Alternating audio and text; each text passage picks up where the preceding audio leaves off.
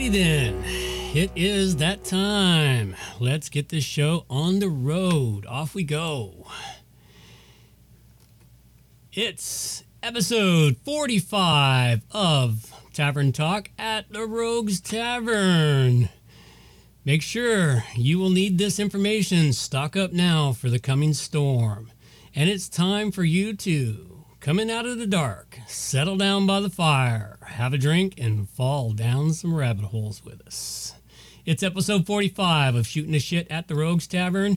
This week we have tips for becoming a more self-sufficient gardener, pickling and canning, root cellars, and we might get into some of the deep, dark rabbit holes. Depends. Some of them aren't 100% YouTube safe.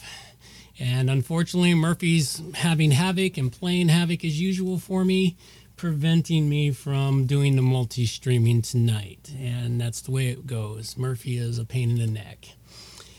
Not my buddy. Rogues Tavern's all about helping you prepare for what you'll need to survive the upcoming calamities. The storm is coming, and you need to prepare for what it'll bring. The solar winds, colder weather, the new normal, the Mandela effect, and more. So prepare your future now. All right, so we're going to start this off as usual with our spiritual reading because, hey, everybody needs a little spirituality in their life.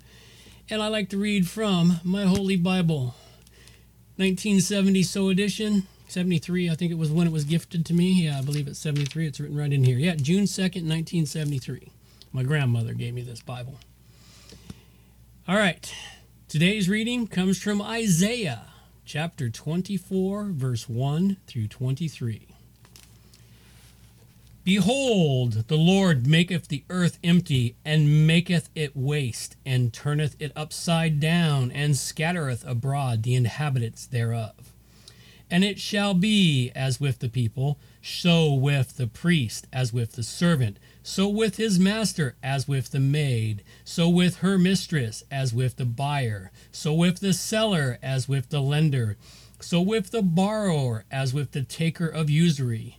So with the giver of usury, to him the land shall be utterly emptied and utterly spoiled, for the Lord hath spoken this word. The earth mourneth and fadeth away, and the world languish and fadeth away. Hauntingly, people of the earth do languish. The earth also is defiled under the inhabitants thereof, because they have transgressed the laws, changed the ordinance, broken the everlasting covenant. Therefore hath the curse devoured the earth, and they that dwell therein are desolate. Therefore the inhabitants of the earth are burned, and few men left. The new wine mourneth, the vine languisheth, and all the merry-hearted do sigh. The mirth of Tabaret ceaseth, the noise of them that rejoiceth endeth, the joy of the harp ceaseth. They shall not drink wine with a song. Strong drink shall be bitter to them that drink it. The city of confusion is broken down. Every house is shut up, that no man may come in. There is a crying for wine in the streets. All joy is darkened. The mirth of the land is gone. In the city is left desolation, and the gate is smitten with destruction. When thus it shall be in the midst of the land among the people, there shall be as the shaking of an olive tree, and as the gleaning grapes when the vintage is done. They shall lift up their voice, they shall sing for the majesty of the Lord, they shall cry aloud from the sea. Wherefore glory ye the Lord in the fires, even the name of the Lord God of Israel and the isles of the sea. From the uttermost part of the earth have we heard songs, even glory to the righteousness. But I said, my leanness, woe unto me. The treacherous dealers have dealt treachery, yet the treacherous dealers have dealt very treacherously. Fear and the pit and the snare are upon thee, O inhabitants of the earth. And it shall come to pass that he who fleeth from the noise of the fear shall fall into the pit, and he that cometh up out of the midst of the pit shall be taken into the snare. For the windows from on high are open, and the foundations of the earth do shake. The earth is utterly broken down. The earth is clean dissolved. The earth is moved exceedingly. The earth shall reel to and fro like a drunkard, and shall be removed like a cottage. And the transgression thereof shall be heavy upon it, and it shall fall and not rise again. And it shall come to pass in that day that the Lord shall punish the host of the high ones that are on high, and the kings of the earth upon the earth. And they shall be gathered together as prisoners are gathered in the pit, and shall be shut up in the prison, and after many days shall they be visited. Then the moon shall be confounded, and the sun ashamed, when the Lord of hosts shall reign in Mount Zion and in Jerusalem, and before his ancients gloriously. Wow, that was a mouthful. Yeah, that's a bit of a dark prophecy of the earth there, and where we're headed. But dark times we have now, so dark prophecies shall rise up and be heard and read. So at any rate, that's an interesting one. Go read it yourself and contemplate the message behind it. Because as I've said, the Bible, maybe it's not just a history or other things. Maybe it is a warning of the cycles of the planets. It's like many of these things, if you look at them in the right light and you read them, you might see some similarities in how they describe if you can untangle the words that are used. Anyway, let's have some entertainment here. We do have today's special video, straight from the Bee.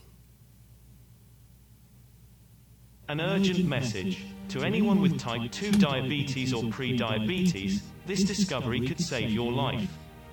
Top doctor from Arizona has discovered the real... There we go. Well, what's this now? The Babylon Bee Guide to Wokeness? Readings for city folk, but that tractor pull ain't for another 25 minutes. I suppose I could check it out. Inside these pages, you'll learn all about wokeness. Things like how to make skin color the most important thing in any situation, how to smash stuff in the name of justice, the proper way to compare everything to Hitler, and more. Handy tips for being less white. Jump off a cliff. Announce that you aren't that white. Just hate yourself forever.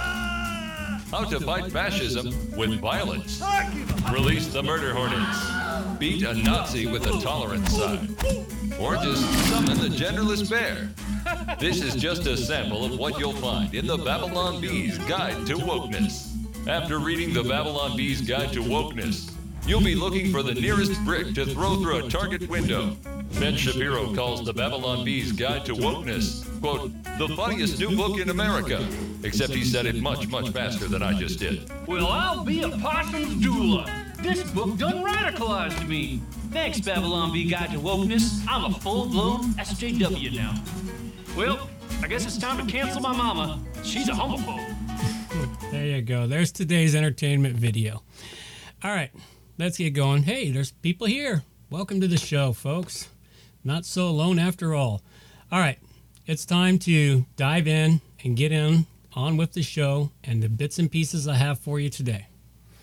Yes, I'm all by my lonesome again today. Amber busy moving this week, and so she's just not able to attend to the show. Maybe if she's bored, she'll check in on it to see how entertaining it is. Or isn't, I've got to monologue this thing. Maybe I'll have another shot and enjoy myself. What the heck. Oh, the camera's over here. I forget camera's different on this computer. And I forgot to tell everyone, coming direct to you from the Oasis and deep in the heart of the Cowichan Valley. Maybe I'm already drunk. All right, let's get going. Let's start off with our first article today for garden and urban farming. And the first one I've got here is an article here from our Stony Acres, and it's the 5 best crops that you can put together for self-sufficient gardening. And this is an important article. You might want to go read this. If you're growing out a garden and you want to know things that are happening, you'll want to know what crops are best for long-term survival. Now, of course, number one, you can see right at the top, it just says potatoes. And potatoes are a number one crop. I mean, after all, potatoes are highly nutritious and they store very well. I've managed to get potatoes to store from my garden for upwards of 8 months.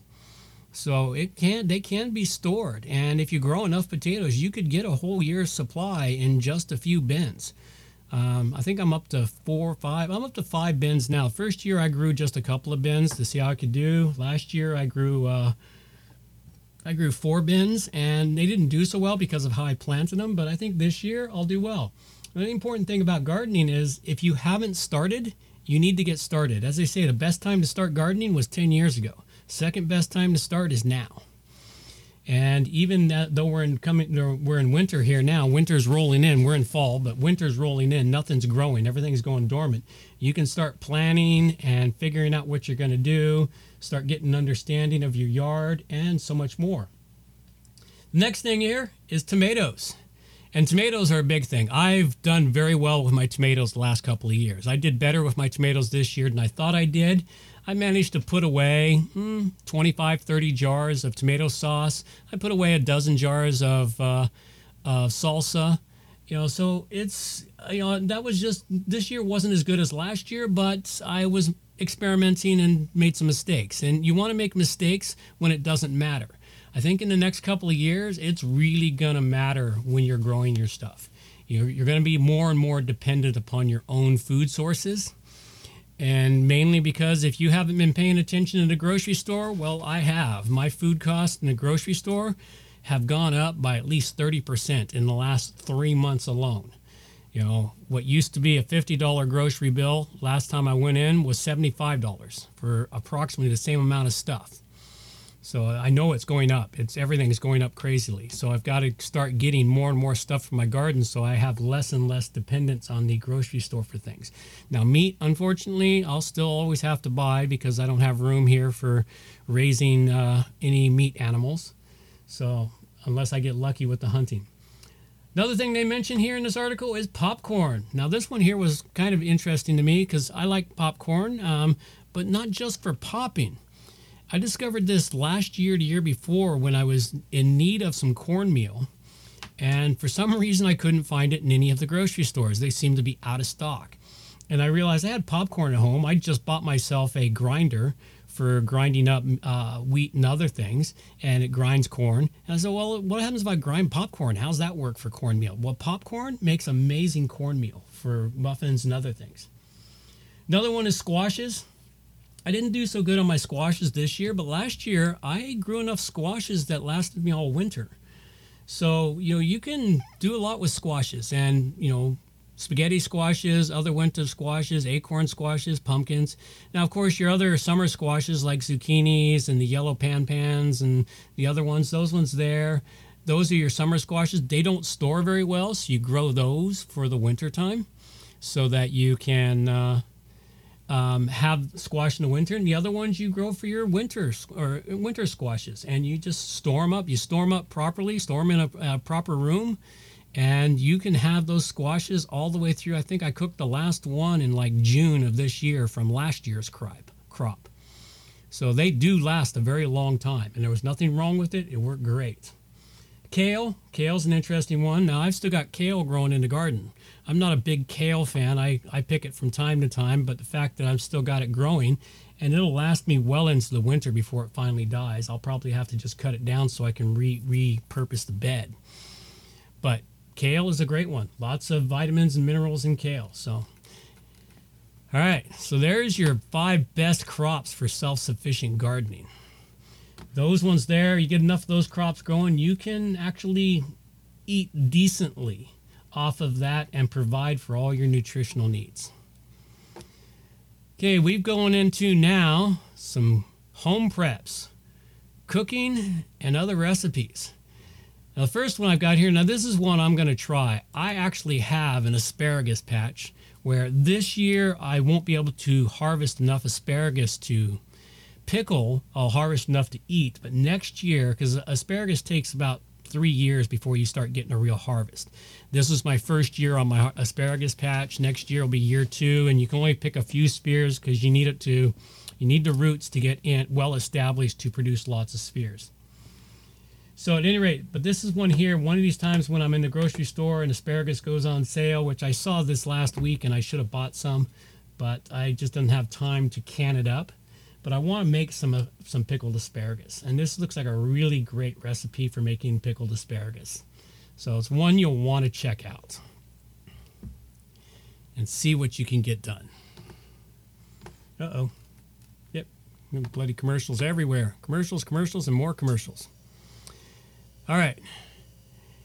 Another one we got for you here is fermented pickles. Now, this is something I'm hoping to try next year when I start getting proper cucumbers. This year, I got a few cucumbers for my cucumbers. I did a few things incorrect with them, so I didn't get that many. But this next year, I'm hoping to grow loads of them so I can pickle up cucumbers and make my own pickles. But I'd really like to try saltwater brined, fermented pickles with my own cucumbers.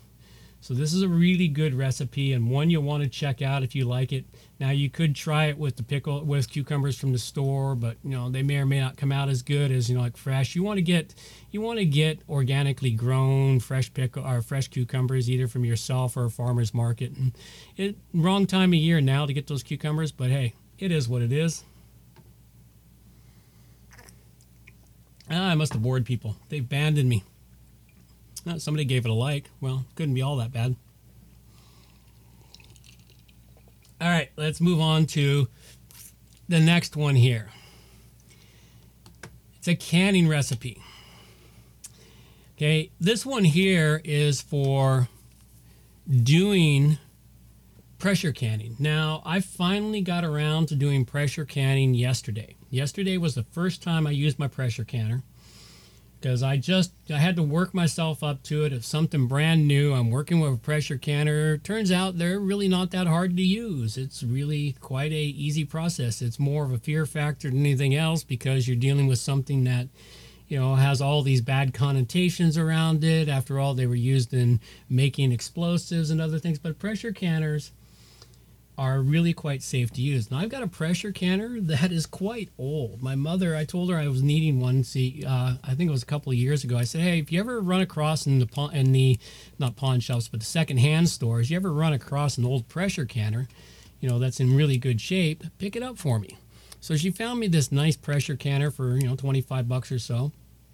Everything is in great shape on it. The seal's good. Gauge is good. The weight was there. It even had the owner's manual with it, which was awesome.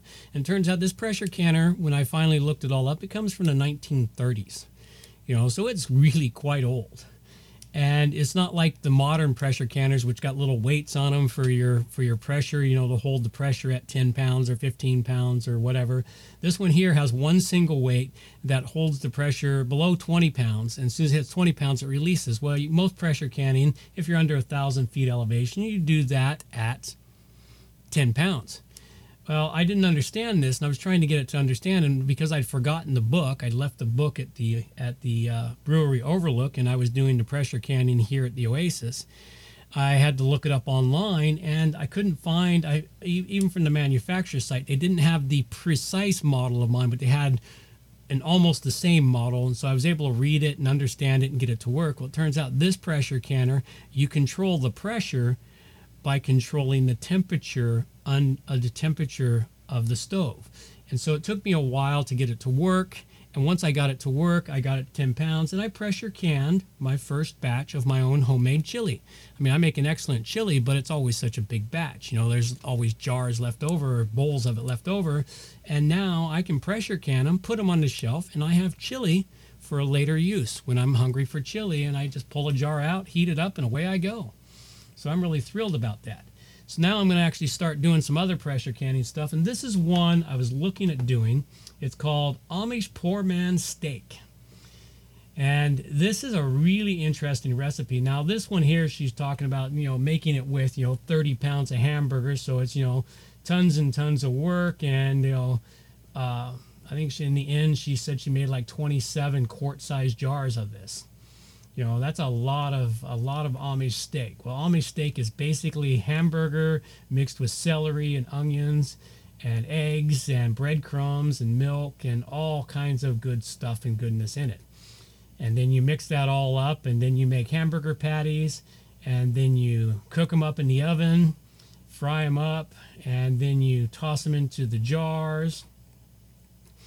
You make a gravy out of the fat left over, and then you put it all into the jars, and then you pressure can it, which seems like a really good thing to do. And so you have instant canned meat for a later use.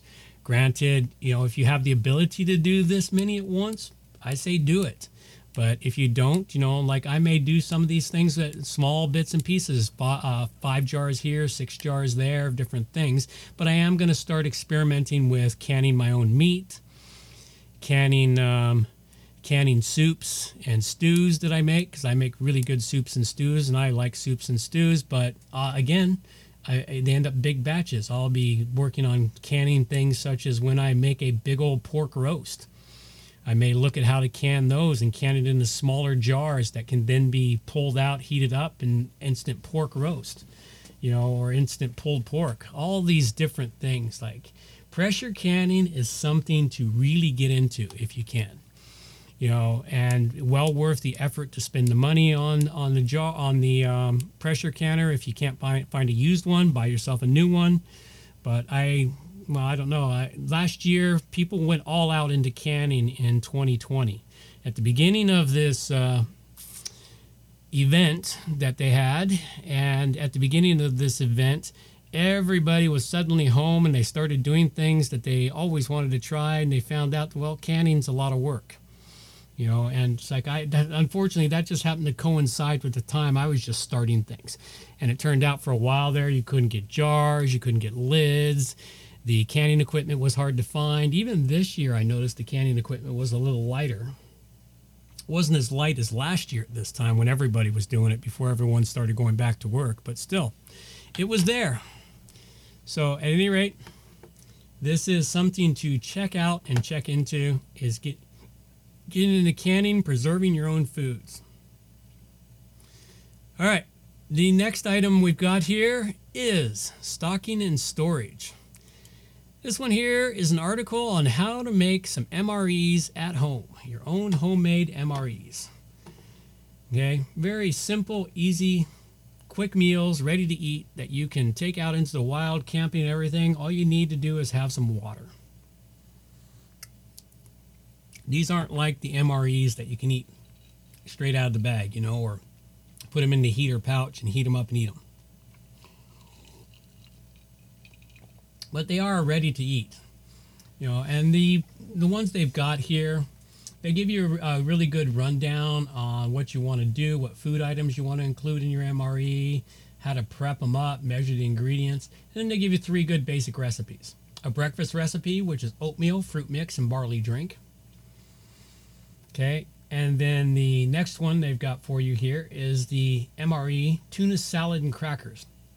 Now this one's a little bit different to me because they got a cup of tuna and tuna packs. Now, you got those tuna packs you can buy, those foil pouched tuna packs you can buy that are on the same shelves generally as the tuna cans. They generally cost a lot more for the convenience of stuffing them in a pouch versus a can. The reason you'd want those is because they'd save space and weight, but you could use cans if you wanted to and get the same amount of tuna.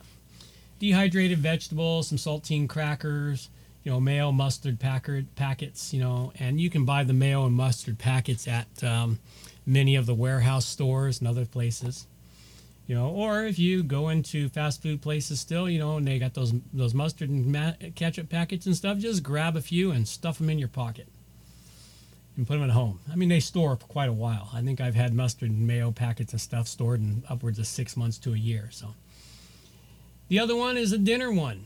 Cottage pie in a bag, which is basically made from dehydrated veggies and beef jerky, and then instant mashed potatoes.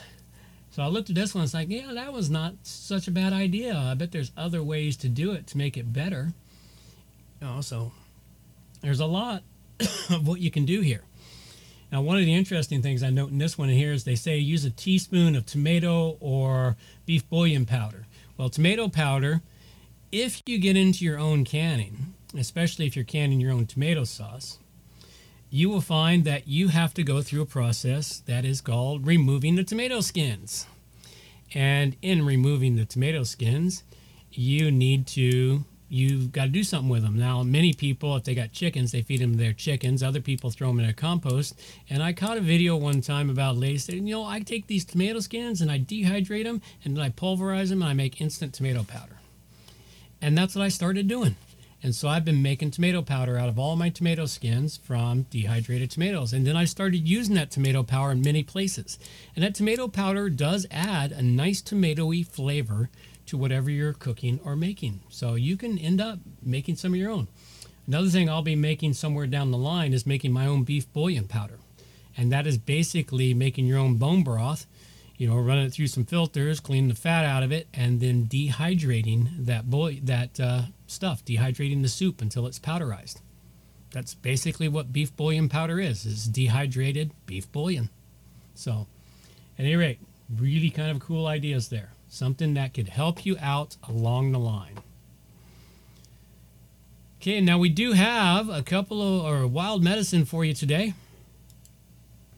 And it's how to make a powerful calendula extract or a marigold extract. And the important thing here, and I learned this summer when I was looking at dealing with calendula, and they kept crossing it with marigold. Well, marigolds come in a couple of different varieties. Calendula is one variety, and calendula marigold is the only marigold you can use. The other marigold is not usable. The calendula one has multiple medicinal uses and even a few food uses on it.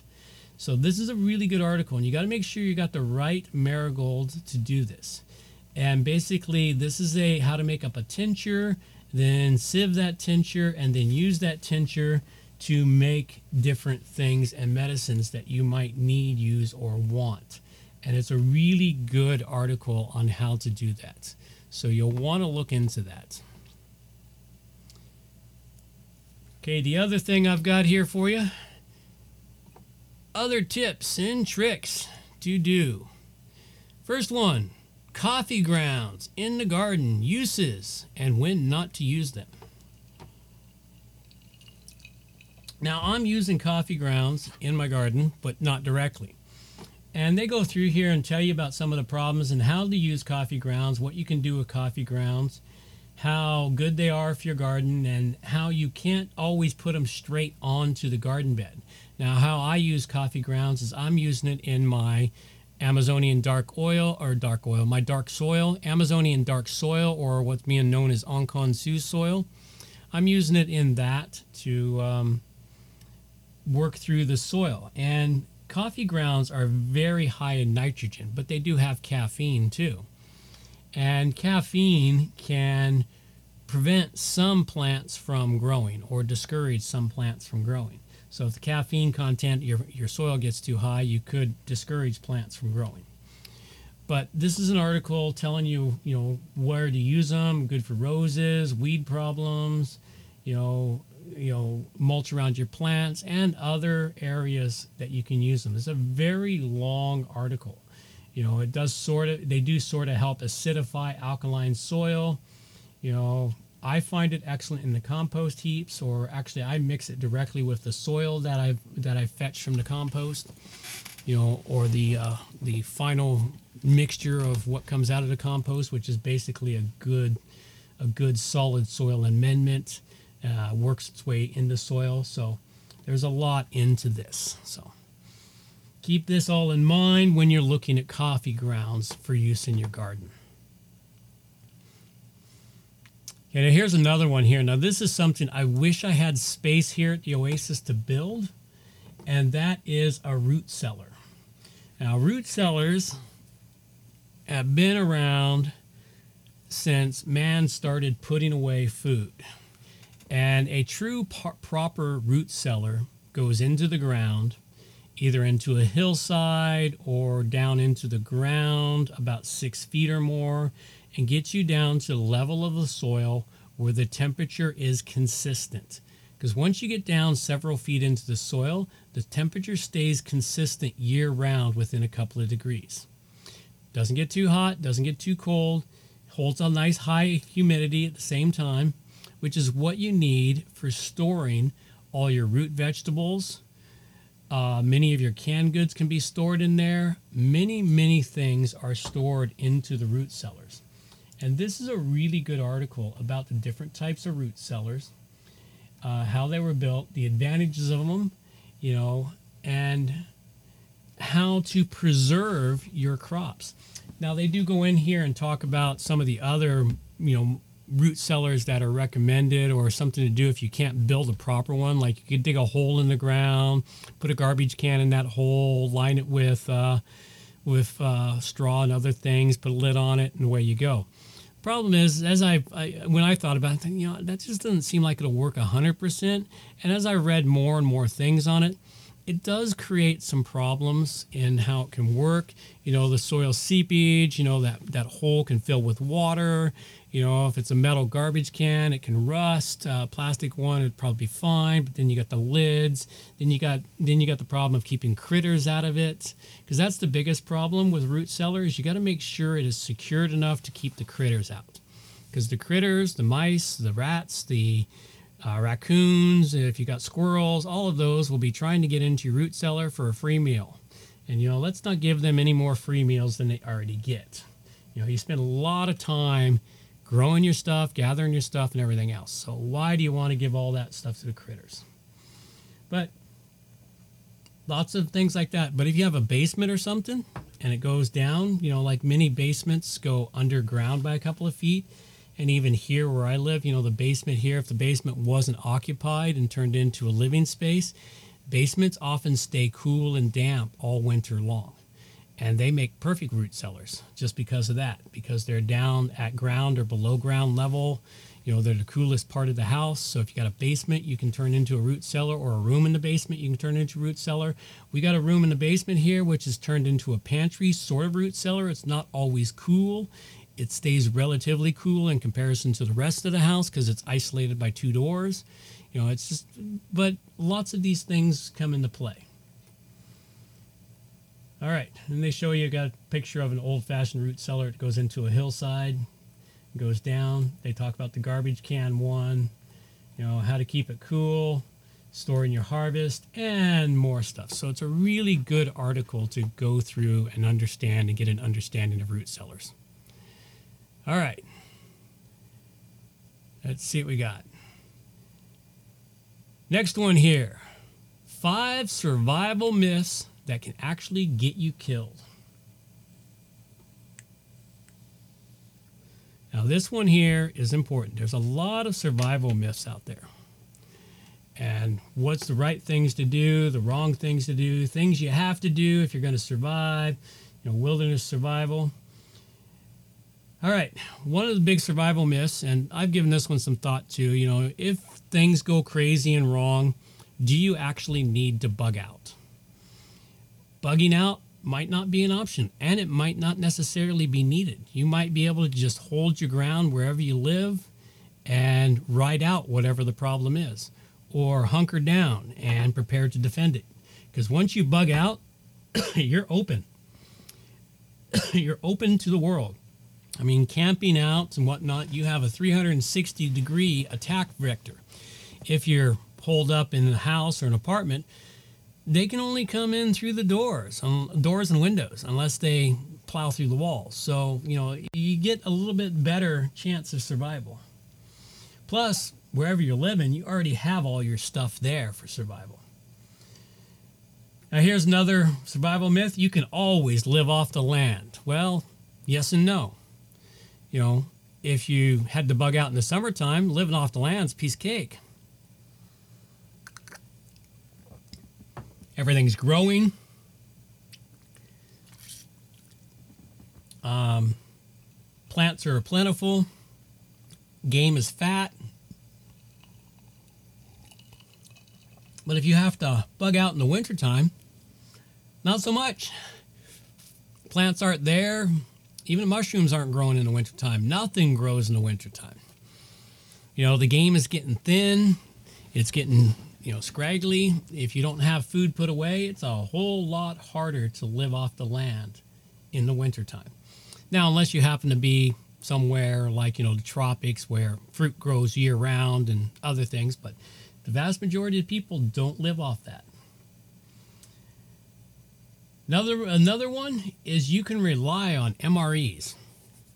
I always thought about this one until I was reading this, and I realized, you know what? They're right.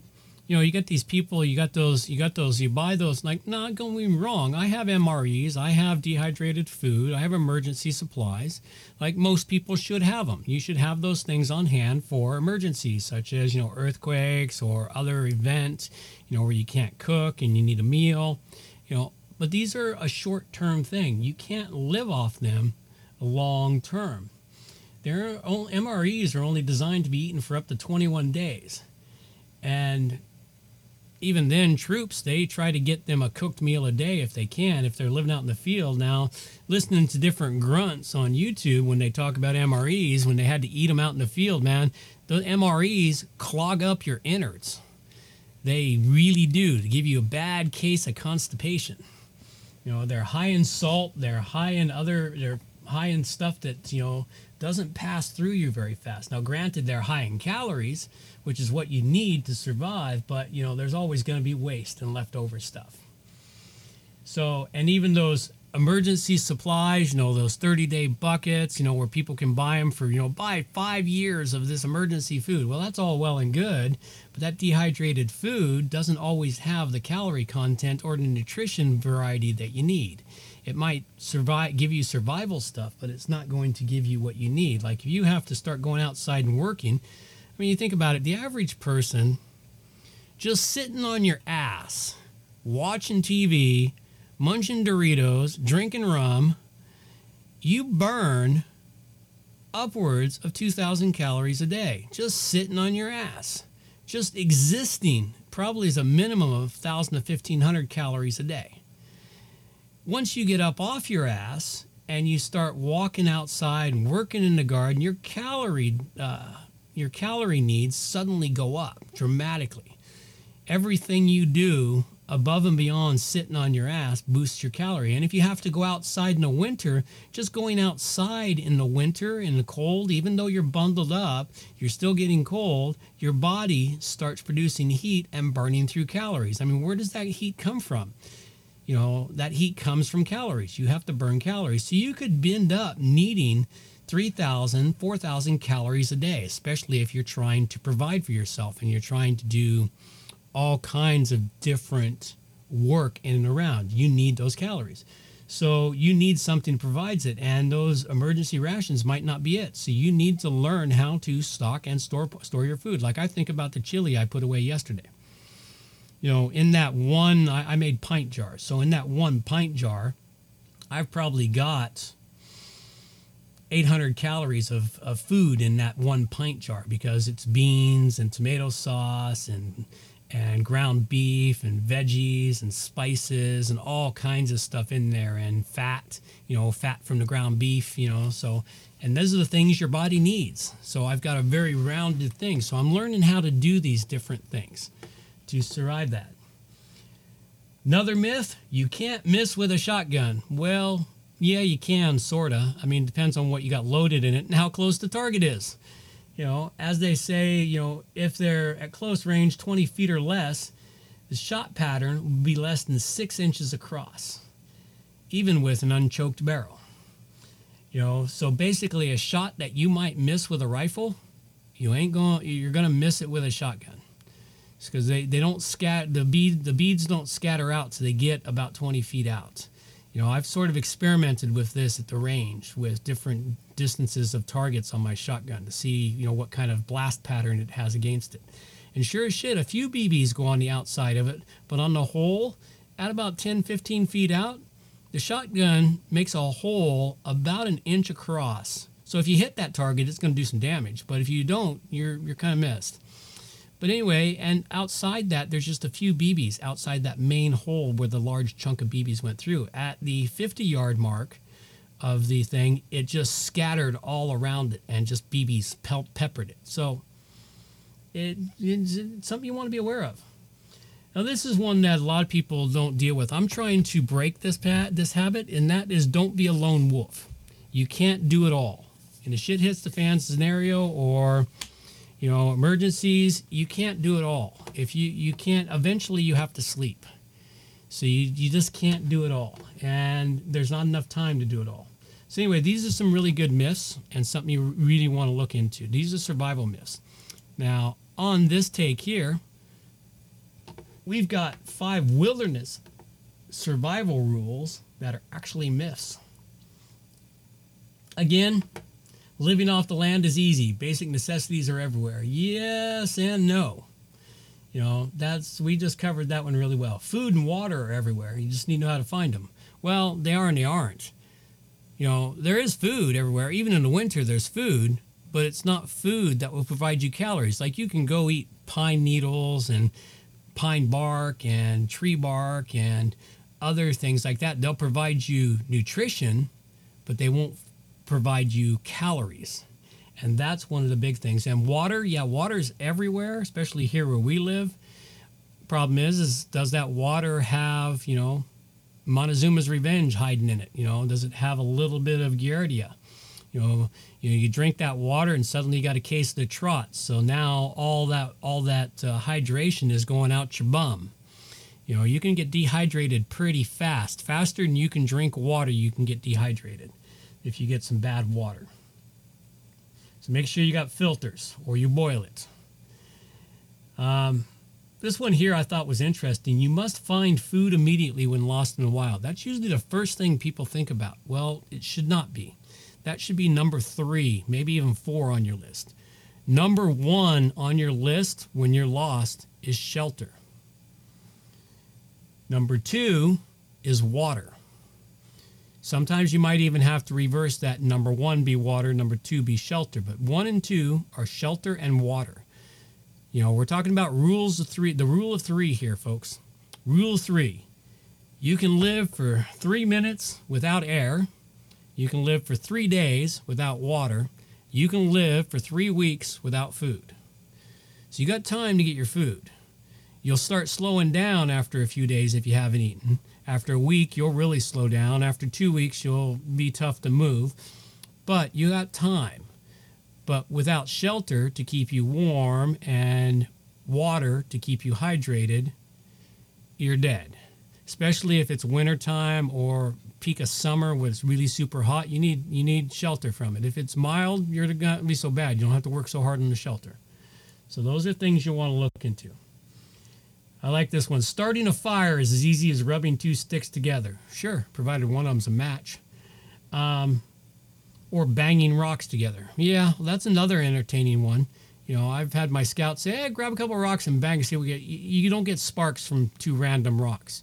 You need the right kind of rocks. And also, starting a fire with a flint and steel is a talent. If you've never done it, you should, just for the experience. And we're not talking about the ferro rods. Those are really common now, and everyone mistakes them for flint and steel. That's a ferro rod. Those ones create sparks a whole lot better than flint and steel. Buy a proper flint and steel when you go camping, before you sit down with a match and a fire starter and all the easy, cool, fun ways we have for lighting fires now. Sit there and try and light a fire with a flint and steel. It's hard. It takes practice, and it's a skill that gets extremely rusty. I used to know how to do it, and I can't anymore. Last time I tried, even with a ferro rod, I had problems lighting a fire with a ferro rod. You have to practice that skill regularly. And then using rubbing a stick up against, like if you watched, what's that movie called? Not Survivor, Lost. No, it wasn't Lost. What was that one Tom Hanks did? He was lost on an island. And he's rubbing a stick in the thing in there and finally gets it hot enough. Well, it took him days. You can eventually get to it, but at that point there, you're so frustrated. So it can be done, but you got to learn it out. Myth number 5, playing dead during a bear attack. Yeah, and I can't find anyone who still believes that one. If you play dead, that just makes it easier for the bear to kill you. I mean, the biggest thing to do if a bear or a cougar or something like that coming at you, puff yourself up and make yourself big, make lots of noise, and hopefully he's not hungry. Because if he's not hungry, he doesn't want to fuck with you. If he's hungry, he's coming for you. But if he's not hungry, he might just be defending himself. It might be a mama bear defending their babies. You get away from the area, they'll leave you alone. So, all right. Okay, let's have a little bit of break here for a second here. We got a random happy piece of it. Oh, this ain't a video. We got a random happy piece of information here for you. A Navajo woman is bringing back long-lost peach orchards to the Southwest. I thought this was a cool article because once upon a time, the Navajo used to have peach orchards all through the Southwest. And then, of course, when the Americans took over and conquered their lands, they destroyed a lot of their orchards and food supplies, except for the few ones here. Now, these are a unique kind of peaches, according to this article. I wish I could get some seeds for them, maybe grow them up here. But they're different. They're smaller. They're kind of green. So, at any rate, it's a really cool article, something to go read. Okay, let's see what we got here. I can't go into the stuff I was going to probably go into at about this point, which would have taken us off of the YouTubes into the alt tech. So I'm going to keep going because I can't do the alt tech here tonight.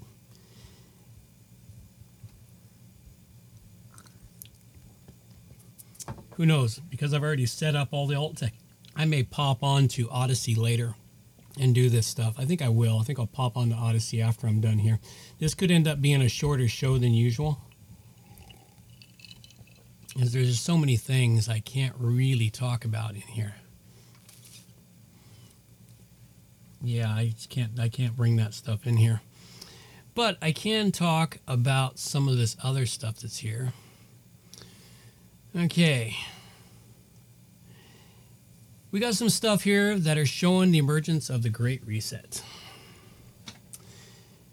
Okay, and this Great Reset, everyone's talking about. It's relatively YouTube safe.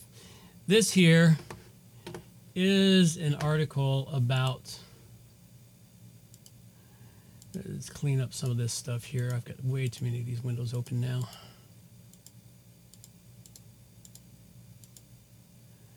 I usually get ahead of them, but got a different setup on this computer, so it's not as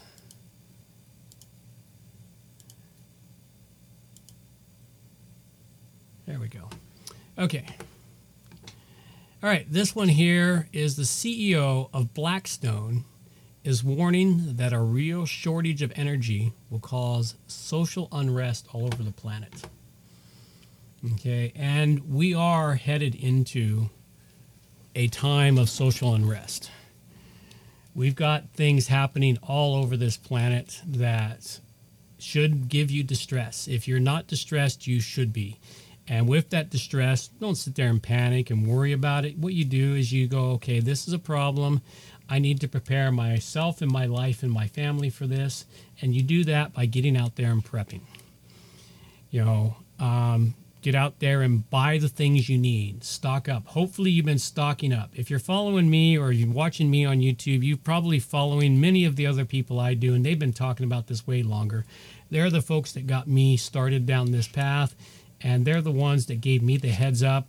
Like within days of the Rona thing, I suddenly started watching things that I had sort of half paid attention to, and I started listening. I ended up backtracking in their videos. They were warning about that stuff months in advance, and they're still talking about things months in advance of it occurring. I'm trying to get to that point where I'm months in advance, and I am now with my stocks and my storage and everything else I've got. I'm good to go for quite some time. And you should too. You should be going to the store and buying. Every time you go grocery shopping, pick up an extra few cans. You don't have to do this all at once. You can do it little by little. Spend an extra $10, $20 every time you go grocery shopping. Buy extra. You know, it's going to be harder to do it at that rate now. You may have to spend an extra couple, $300, $400 all in one chunk. I know I did, because what really caught me off guard was I had been prepping for a long time, and then what happened was I had some financial issues in the latter half of 2019. So instead of going grocery shopping, I thought I'd save myself, $400 or $500 a month to pay off some other things, and I started eating through all of my stocks in my stores. They needed to be. You got to eat through them from time to time anyway. But I started eating through them, and we got into January, and then shit hit the fan, and my larders were near empty. I had gone down. I was just about to start back into my habits of weekly grocery shopping, buying my weekly needs and spending an extra 20 to 30, 40 bucks each week to buy the extras and get myself stocked back up again. Well, it turned out I needed to actually get out there and start spending an extra 100, 200 bucks on groceries to get myself fully stocked up and well in advance of what I need. And this is what you should be doing. And we're looking at the energy shortage problem. And if the CEO of Blackstone, and if you don't know who Blackstone is, go research it. Blackstone owns most every other company out there on the planet. When they dig down who the ownership of our major companies like Tesla and Apple and Amazon and who the major shareholders are, it isn't the people who created the companies, except for Facebook, because he was smart when he set it up. He managed to keep 51% of his company. Smart man. But at any rate, we've got an energy crunch happening. I mean, look at China for the last several months. At least the last month they've talked about. They've been shutting down energy all over the thing, shutting down factories to conserve energy. I noticed it's disappeared from the news again. I bet it's still happening. You've got propane shortages coming to Europe, and Europe depends on propane for their heat and other things. They want to demonize all these things out there. This COP26 thing that's happening, they're demonizing our coal, oil, and gas industries, but they don't bother offering up, well, what do we have that's actually usable right now? Yes, we might need to transition out of the fossil fuels, but you can't just do it by saying, okay, we're done with fossil fuels, no more fossil fuels. Start using all this green energy, which is inefficient, highly inefficient stuff. So inefficient that, what does it take to build a battery? It takes mass amounts of fossil fuel to mine the materials, to run the materials through the processing before it's turned into a battery that can then be charged with electricity, which most of the electricity comes from fossil fuels, irony of ironies. And they call it green energy. Yeah, it's just funny. So, at any rate, he's talking about this, a real energy shortage, and expecting higher energy prices. I don't know how that works here with our hydro here. I believe it's regulated, but I haven't seen sudden price spikes. But it's hard to say what's going to happen. So far, so good for us. Well, let's hope it continues that way. And once upon a time, BC had the most amazing electrical grids in North America. That was until, I believe it was the Liberal government that fucked us on that one.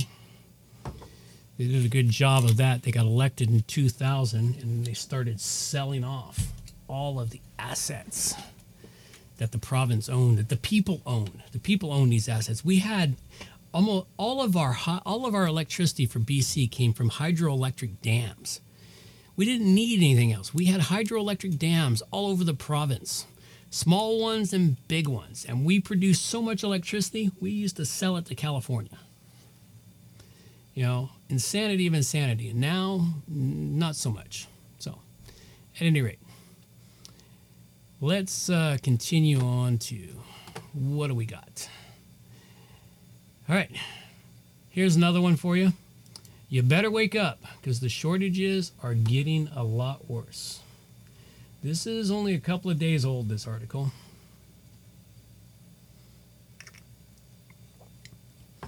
And we're talking about wait times for chip deliveries have turned into wait times for everything deliveries. Used car prices are through the roof.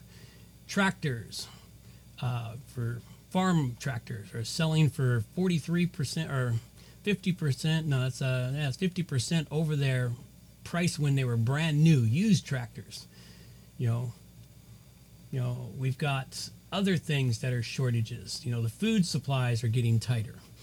With all of these mandates that are coming down the pike, there's a couple of really scary ones that are coming in the new year that are going to impact truckers.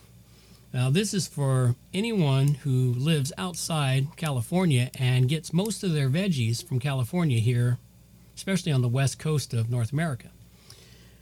A lot of our produce our fresh produce that we get here, even in the summertime, comes from California. And they're about to mandate that truckers be double stabbed to be able to cross the border. And if that happens, it's estimated that 40% of those truckers are going to say, F you, I'm done, have a nice life, go F yourself, I'm tired of this crap. That'll prevent stuff from crossing the border. That means what little bit does get here will slow down, and the price of it will become exorbitant. We've got other shortages coming in. You know, I haven't paid much attention. I need to do that, because you think about this other problem. All right, I don't know how many people have paid attention to the garlic they buy in a grocery store. I haven't bought garlic now since, well, at least June. I've got enough garlic from my harvest this year. It should carry me through till January, February, which means I really need to plant even more garlic, because what I need to do is I need to have garlic stored up from my harvest that will last me all the way until June of the following year. So I need a year's worth of garlic, because I love garlic. But anyway, let's take garlic. Nice, simple plant. Everyone takes it for granted. Very healthy, good for you. Lots of nutrition, lots of healthy stuff in it that helps your immune system. But most people don't realize that 80% plus of the garlic in stores comes from China. Now I'm thinking about this, you know, just this one item, with all of the backed up container ships and these containers that aren't getting unloaded. And then even when they're getting unloaded, they're not leaving the port for a few more weeks. What's happening to the produce that was shipped from China? Not to mention, well, China's having problems right now, so I imagine it's going to drop off anyway. But there was lots of produce things that were shipped from China. So what's going to happen to it? You know, how's it going to get here?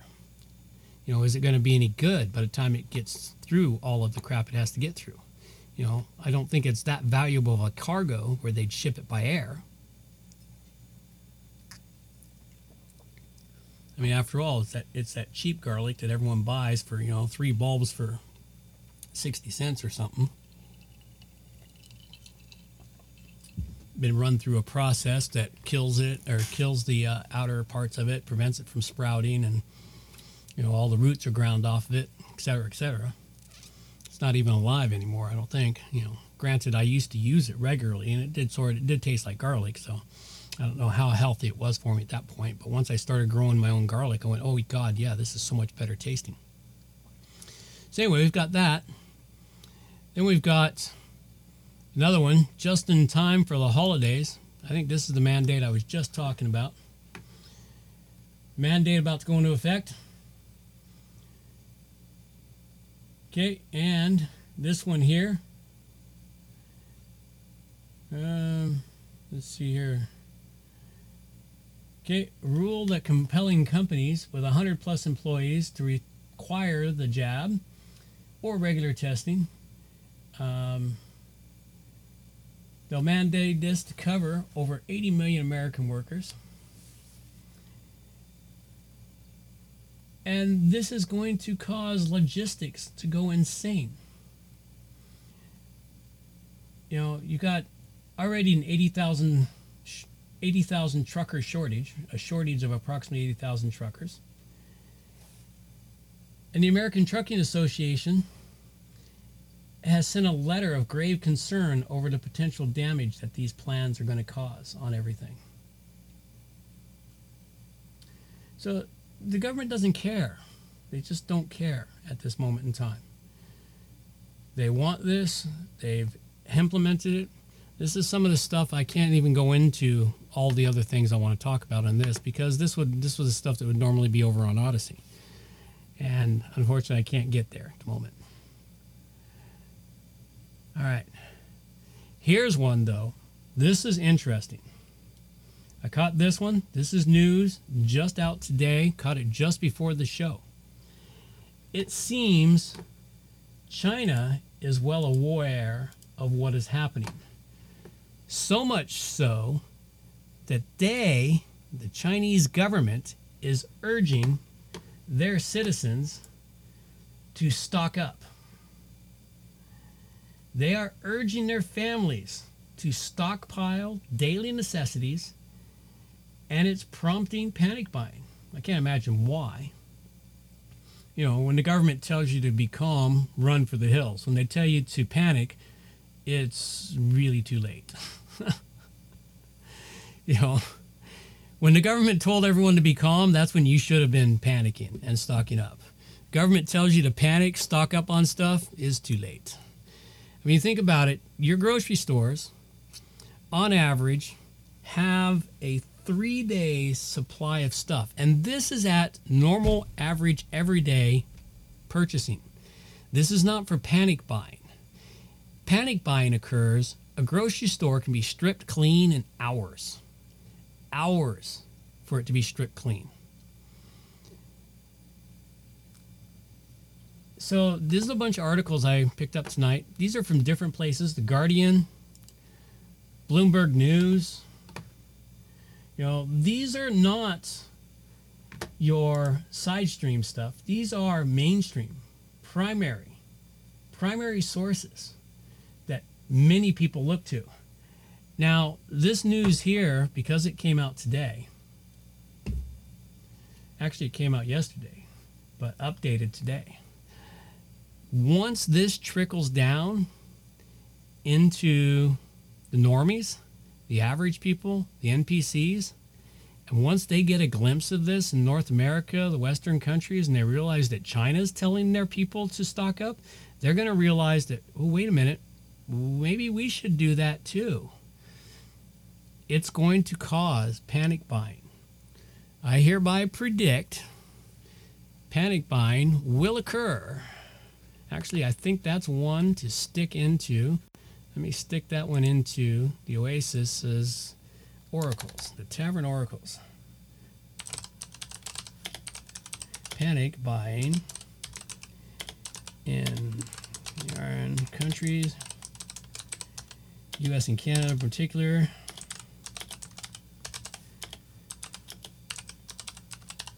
Okay, particular, and this will occur before, oh my God, before Thanksgiving, because Thanksgiving's coming up real fast in the States.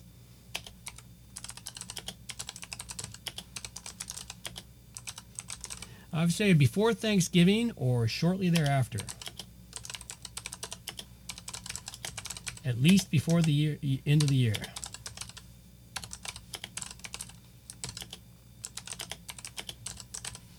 All right, so we'll get that into the Tavern Oracles. So we've got something coming up, and it's going to be nasty. It really is. It's going to be a nasty time. It's going to be hard on everyone. Here's another article from 9 News. And China's urging families to stock up on food as supply challenges multiply. Now, so the other thing that's happening in China is China's had some major storms, weather problems, crop losses.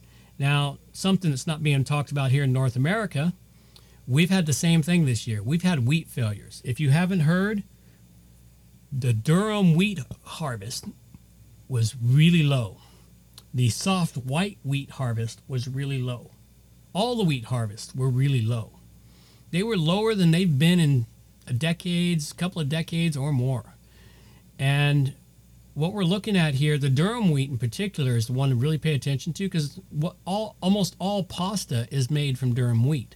So that's going to lead to a shortage of pasta. And it's not going to happen now because, it takes 6 months for the harvest to be processed and put into the system, because they have last year's harvest they're still working through.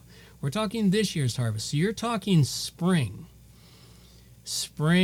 early summer next year, when that will start to come through the system. By that time, they can blame it on something else, because the information about this harvest will be long since forgotten by people. But it's going to send shit through the roof. We got a lot of crazy going on. Whole lot of crazy. Here, we got another one here for you. I don't know who the Ghost Spotlight is. The GOA Spotlight. China urging regions to stockpile food and essentials. Okay. Go away. Go away. All right. Now they're trying to maintain prices and keep people from panicking in China, but we are talking about 1.5 billion people, and it's going to get hard. They got a lot of mouths to feed in China. So go check out these articles. They will be in the show notes. On that, I do have a video, and let's watch a couple of minutes of this video here from the Appalachian. Introducing the Frontier Mittens. Oh, go away. Best damn mittens ever. Yeah, okay. Built. Whatever. All right, let's skip ahead here. All right, let's watch a few seconds of what the Appalachian Homestead has to say, and give me a chance brick to get of something wood to drink. and put all this animal feed up. And I still plan to do that, I hope. No. Went by the store, got some more feed. A little bit of internal panic. I'm a human being just like you, but then you should be mad at this point. No one. All right, you have to watch the video to keep it all in context because she sort of rambles. She's got really good high quality ADHD, which is probably why I like her so much, because I have the same problem from time to time. So at any rate, check out these links in the show notes. I will try to get the show up as rapidly as possible after tonight so that all the links are there in the show notes as quickly as possible. Just go to theroguestavern.com for that. All right, let's see what we got here. Oh, I wanted to bring this out, even though I wish I got this information before last week's show. And, a couple of weeks ago, we did a little parody video, which we thought was a parody video, and it's about the not getting your kids Halloween costumes, blah, de blah. And I got this from my kids' school. It was a letter just before Halloween. And it went as follows. With Halloween approaching, we wanted to remind everyone of our Orange and Black Day on Friday. In conjunction with this day, we are encouraging students to wear black and orange or their Halloween costumes to school. Please remember that students should not wear a mask covering their face and should not bring any weapons to the school as part of their costume. Well, the weapons I can understand. What got me was I found it funny. No mask covering their face, but yet they make them wear masks in school. These useless paper masks. It's like, your guys' brain is broken. In addition, parents are asked to be mindful that their children's costumes are considerate of other cultures and beliefs. The articles below provide a quick introduction to this idea. Oh, God, I so wanted to just email the school and say, are you guys fucking retards? At any rate, let's take a look at one of these articles here. First article, and this is from the CBC, the Canadian Bootlickers of Canada. Okay. Your kids' costumes matter. Don't make them of a cultural appropriation. It might be able to help, if you have to ask, what's the big deal? It's just a costume. Then recognize that you probably benefit from a level of privilege. Mwah, wah, wah, wah. Empathy is a beautiful thing to teach our children, our kids. Yeah, well, empathy is taught by the fathers. Once you've booted all the dads out of the homes, kids can't learn empathy worth shit. No dad, no empathy. Empathy is taught by the men. It is not taught by women. Women do not understand empathy.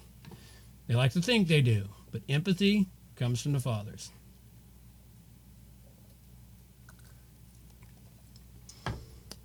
Being sensitive and politically correct are still good things. Yeah, wah, bullshit.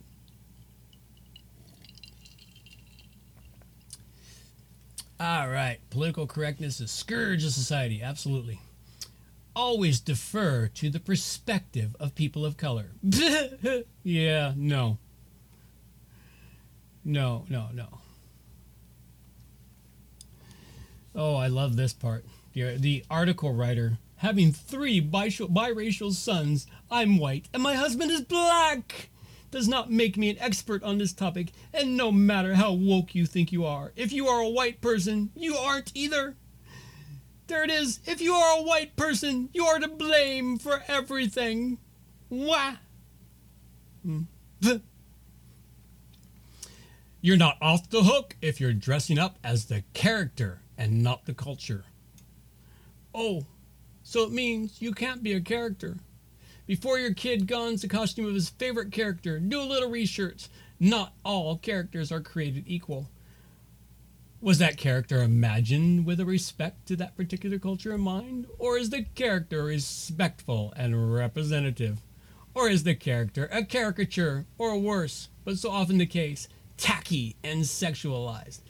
Disney's Aladdin and Pocahontas, for example, were not conceived in consultation with Arab and Native American people, the way Disney's Moana was with the Polynesian people.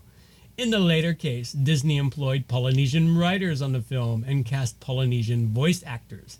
And while it's an important distinction to make, that doesn't mean that everyone can dress up as Moana characters without thinking it through. Pacific Islanders have pointed out that tattoos are deeply significant and meaningful to Polynesian people. For example, and would be Maoris should consider that. Yeah, well, if you don't want it to be used, don't stick it out in the culture. When in doubt, just don't. Oh God, look at this Trump. She is the freelance journalist and former staffer at Flair magazine. Now a magazine at Edmonton Journal. She's got creds, man. She's got creds. Yeah, fucking social justice warriors. SJWs by a different name. All right, then they kicked out this video. All right, we're not gonna watch all of it. We'll just try and get through a little bit of it. And the worst part is this is a video. This is a video for kids, man. This was done by kids. CBC Kids. It was done by a teenage girl. And they get this one woman in here to tell you, no, you can't be Jasmine because you're white. No, you can't do this. Well, blackface, well, I sort of understand that. But, for some reason, blackface is perfectly okay for our prime idiot of Canada. He can do blackface. Or even when he did it, it no longer bothered him. I'm sorry I did that. And just so,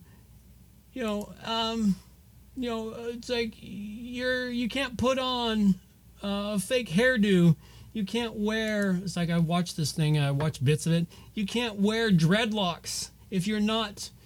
The hell is it? Jamaican. If you're not Jamaican or something, you can't have dreadlocks. Anyone can have dreadlocks. Get over it. Get over yourselves.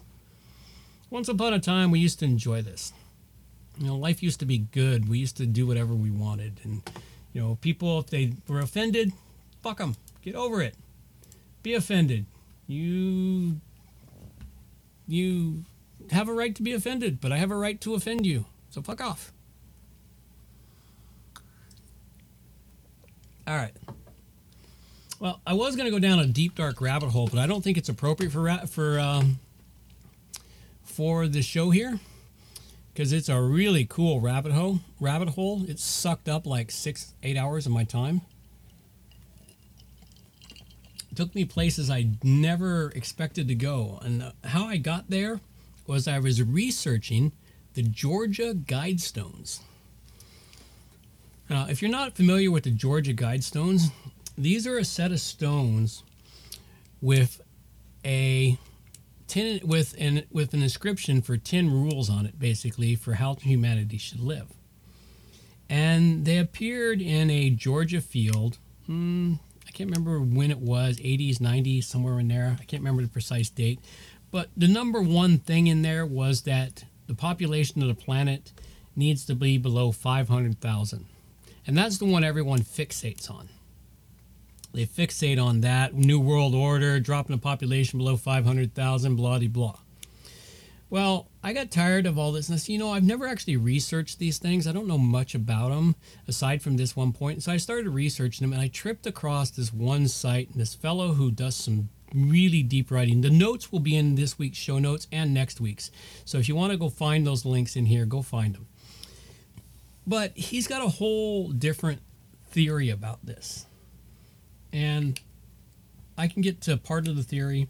Part of the theory is that the Georgia Guidestones are not telling them what they're going to do, but they're a warning about what's going to happen to the planet and the major cataclysm that's coming for the planet. And it's a really good deep dive if you've got time on your hands to kill and you want to find out what it's all about. Go check it out. All right. Let's go check out some of the other strange stuff. All right, I've got a video here called The Dead Internet Theory, Part 1 and Part 2. Now, these videos are really quite interesting once we get through the commercials. And it's a really good Talk about something thing. called the dead. This is an interesting aspect of the dead internet, meaning that the internet is no longer what the internet once was. And this is a 29-minute video. And it talks about the creation of the internet, all the information that's on the internet, all the stuff that's there, and it's a really good deep dive into the internet and what it is. It's such a fascinating look at everything, and you got to follow these links and go check it out. I followed this down a trail and just sort of enjoyed myself checking it out. And we used to have so much more information on the internet. This is where the dead internet theory comes in. Like, I've been around the internet since its creation, or not creation, the internet was created way back in the 60s. Since it started to become mainstream. I started back into computers about 1996. And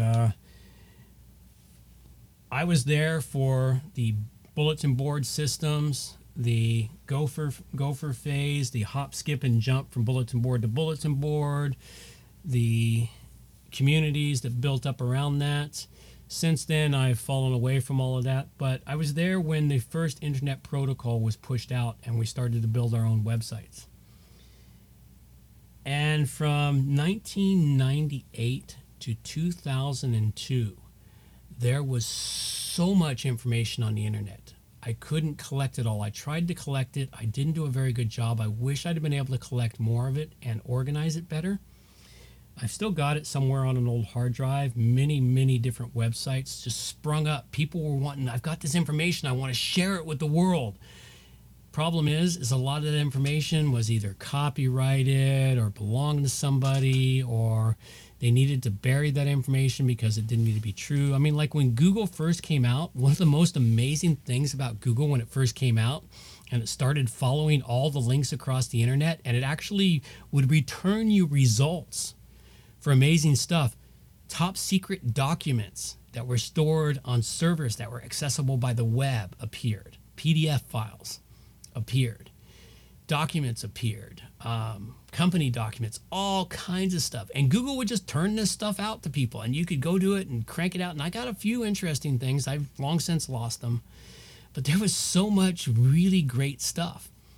Well, now, if you go search for something, you get crap on a Google search. And he goes through this on this one point is, when you're going through a Google search, or even DuckDuckGo or any of the search, it doesn't really matter. Pick the search engines. It doesn't really matter. They call it the Internet of Thingies. 61.5% of web traffic is not even human traffic anymore. It's all bots. So you get 61% of the internet is internet bots. That's it. It's bots, bot traffic. That's a lot of traffic going through that is just collecting data or clicking clicks or doing all kinds of other insane stuff. It's like the internet used to be really good. There's two links in here. There's part 1 and part 2 for this. And it's so worth the time to sit and watch it and get to understand it. Where'd that go? There we go.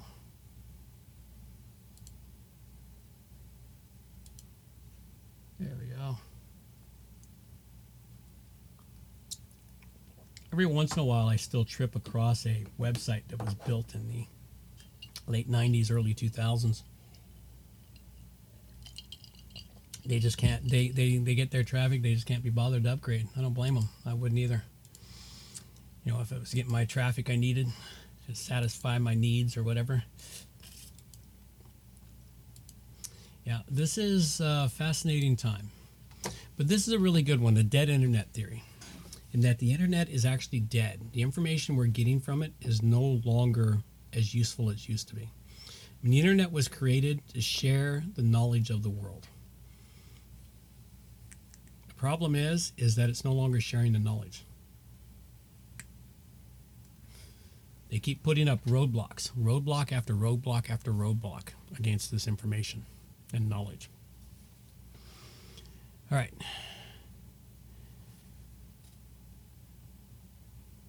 All right, here's another one. Facebook recognition to eat lunch. Why stop there, you cowards? Okay, this is interesting. Facial recognition has arrived in school canteens. 9 schools in Scotland have started taking lunch payments from school children by scanning their face. Oh, that's actually quite scary. Supposedly speeds up the lengthy payment process. Yeah. And it's more secure than using cards and fingerprint scanners. Yeah, no. How can it be more secure than using a card or a fingerprint scanner? And even fingerprints are kind of scary. A card, I can sort of understand. You know, and I love the one. You could make the school lunches free. Well, you could, but that'll never happen. I like this one part, but why invest in healthy meals for children? You can splurge on technical solutionism instead. Well, that they got a point there. The writer of the article has a point. What they spend? They probably spent tens of thousands of dollars on this face scanner stuff, and they could have, given free lunches to kids instead.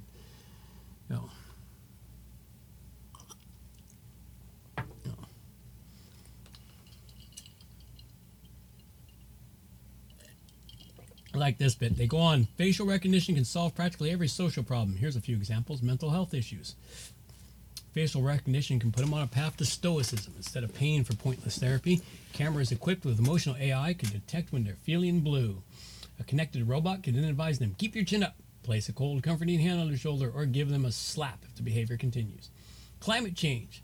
Some people blame the climate crisis on fossil fuel firms and feckless politicians, but they should really point the finger at the activists. They're lecturing hypocrisy or only doing their cause harm. I learned this important lesson from right-wing media outlets, which definitely aren't trying to discredit liberals, avoid additional taxes, circumvent regulations, and protect the fossil fuel. Poverty, politicians. Oh, wait a sec. Yeah, that's just, it was a leftard that wrote this article. Politicians have tried myriad methods in poverty, from building welfare states to overthrowing governments. But have they tried facial recognition? The tech can tackle the problem at its roots. All AI cameras would scan the streets and identify poor children in sunken aisles. The kids would then be whisked away to government facilities for rigorous rehabilitation. Oh, God. Okay, yeah, that's sad. The otter revolution is coming to a head. Otters have been reported to be attacking people and pets in some of Alaska's most popular outdoor areas. Yay for the otters. Go get them pesky humans. Israeli News Live.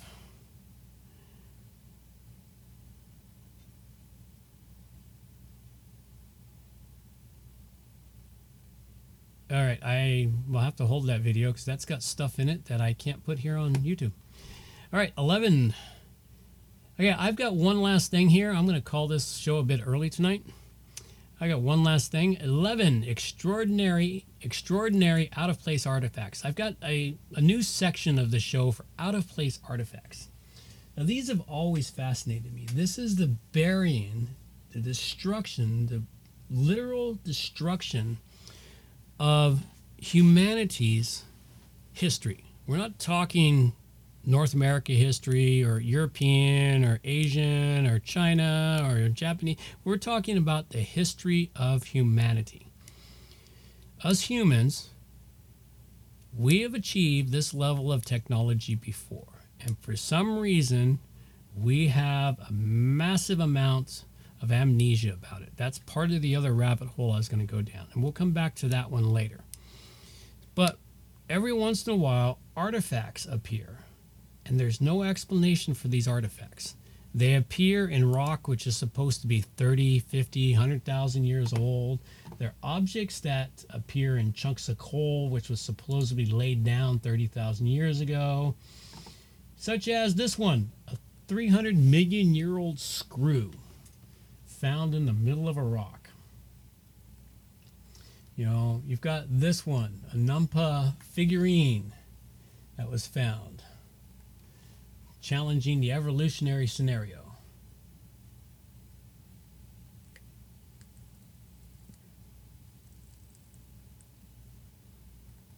Oh, we got another one in here, the antediluvian small cube that remains a great challenge to science. You know, a bell, an ancient bell-shaped metal vase embedded within 15 feet of solid sedimentary rock. This bell was found in sedimentary rock. You know, it's resembled a silver zinc vase inlaid with fine silver in the form. It was embedded within 15 feet. The age of this vase, according to the rock in which it was found, is millions of years old, supposedly.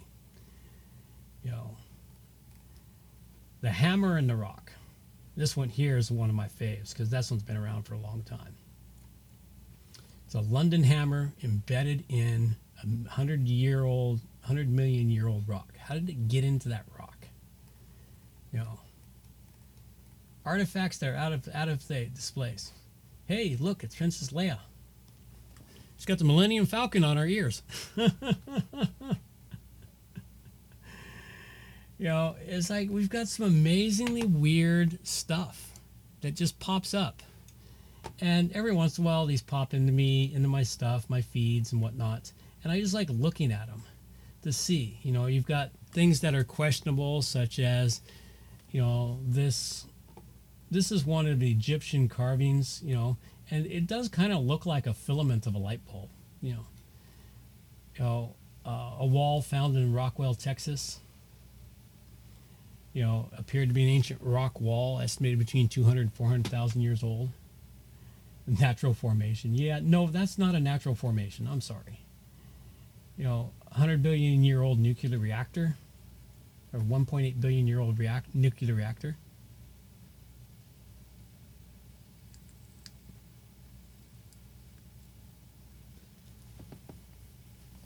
You know, supposedly it was in operation for some 500,000 years.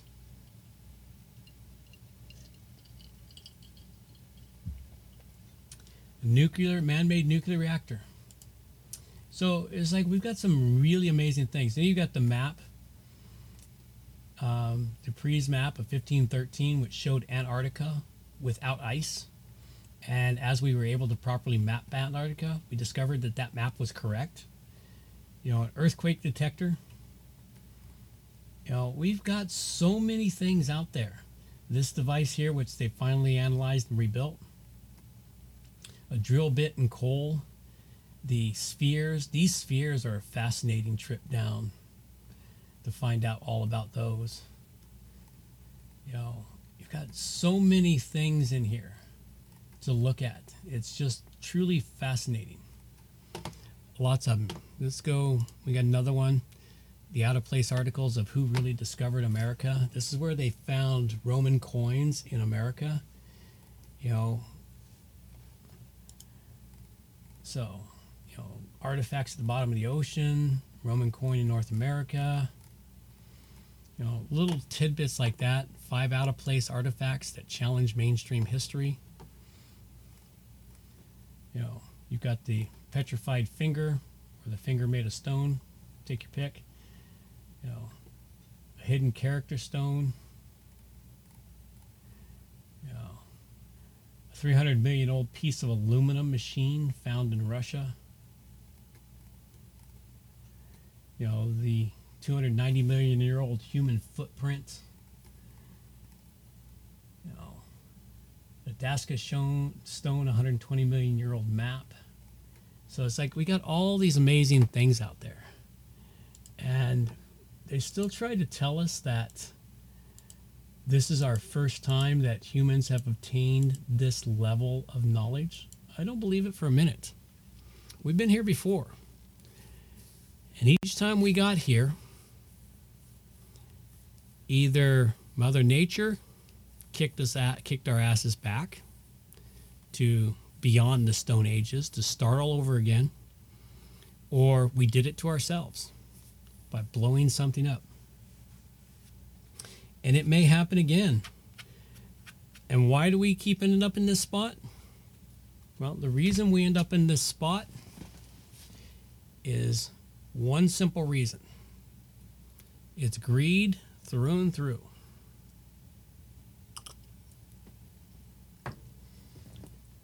Greed is what gets us here, or gets us back into this, into the place of starting over. Because if we actually know this ancient history, know the information, and there's probably people that have and know this information, but they don't pass it on because they go, oh, the people are too stupid to understand. Well, you look at the population now and you might think they are. But you look at the population 100 years ago, 150 years ago, they had the capability to make it work forward and keep it going. But those in the elite circles didn't want that. They wanted to maintain their power, maintain their status, maintain their control. And that's what's happening now. We can see it throughout the world with this Rona thing. All they've done is bring in one thing after another to control the population. First, it was 2 weeks to flatten the curve. Then it was, another month to flatten the curve. Oh, you don't need masks. Oh, you need masks. Oh, you don't need masks. Oh, you can go out for the summer and enjoy yourself. Be free and live happy humans. Well, that's because in the summertime they have to do something, because otherwise the people would really revolt. Then it's like, lock them down. Oh, we got more of this. We got more of that. Oh, we created a miracle substance that will alleviate all the problems, and we only need 50%, 60% of you to get this miracle substance, and everybody will be happy and fine. Oh, we need you to have 70%. We need 80%. We need 90%. We need 100% of the people to have this miracle substance, and everyone can have back their freedoms. Well, you had those freedoms. You just let them take them away. Well, we all let them take them away. We're all guilty. Every one of us is guilty on this part. Some of us just sit here and bitch about it on a computer. Others have more chutzpah. What can I say? They have more balls, and they get out there and they protest. Well, they got more time, or they've got other things they can do. Problem is when all these people are getting fired, it's going to change everything. Fired, laid off, prevented. It's going to put more people out there to protest. But at any rate, it's that greed that keeps us from evolving to the next level. Humans are meant to evolve to a whole new level. And it will happen sooner or later. It will happen. At any rate, on that high note, I think I'm going to call it a show. It's shorter than usual, but what I was planning to do would have carried me through for at least another half an hour to 45 minutes, and I think I've covered up. Oh, we got one other item here. Yeah, this was a Canadian news one. I think this is old. I don't know if it's still going. God, that's from September. Holy crap. Oh, they're current to the end of the year. Okay, so it's still valid. If you're ordering food, the Canadian government is paying 5% of all of the delivery fees associated with getting it delivered because of the whatchamadiggit doohickey thing. And the fees charged to restaurants capped at 15%. Extended to December 15th. All right, I'll be able to get that one out of the show notes. Let's see what else. Do I have anything else that's really got to get covered? Oh, wait a sec. I do have a couple of quick memes. Let's do these. All right, a couple of really good memes here. The summit has had a big impact on climate change. At least 1,700 private jets are expected at the COP26. Yeah, I believe that's about right. Yeah, they've had a big impact on climate change. Absolutely.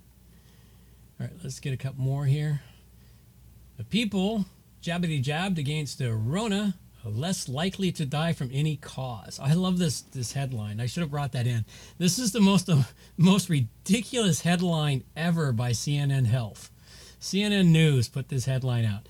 If you got the Rona stab, then you are less likely to die from jumping out of an airplane with a parachute. Any cause, you're less likely to die from any cause. So basically, you are now immortal. Hallelujah. Yeah, that was just funny. And I like this one here. The Department of Corrections versus the Department of Education. Corrections has a white bus. Education has a yellow bus. Corrections has a cafeteria. Education has the same cafeteria.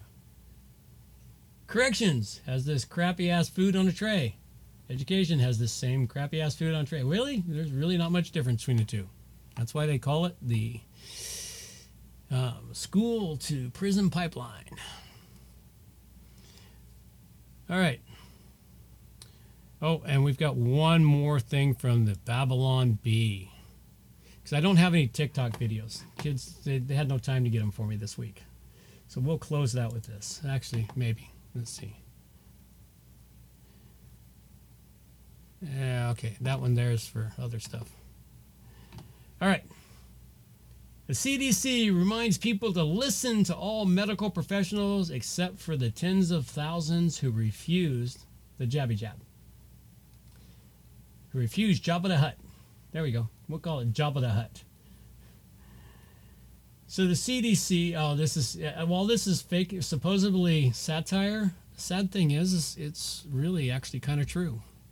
You know, they issued a reminder for all Americans to trust healthcare professionals when learning about the Jabba the Hutt, except if a doctor disagrees with the government, which in case he should be ignored and fired. And that's exactly what they're doing to him. They're ignoring him and firing him. Any healthcare professionals who disagree with the narrative here are being being sidelined and fired. Yeah, they're being healthcared. I like that. Slip of the tongue. They're being healthcared.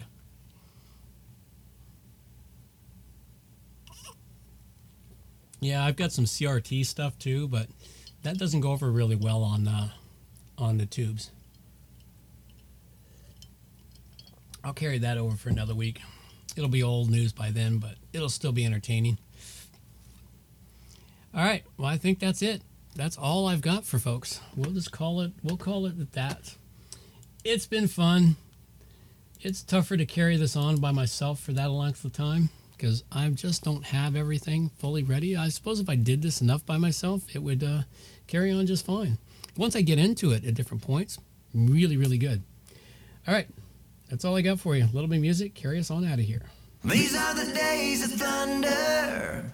We're gonna make time stand still. A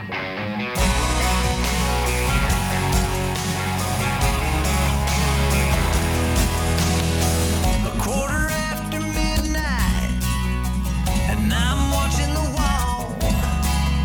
Sometimes I feel so uptight, I just can't sleep at all. Every day doing the same old thing, we're losing time. The weekend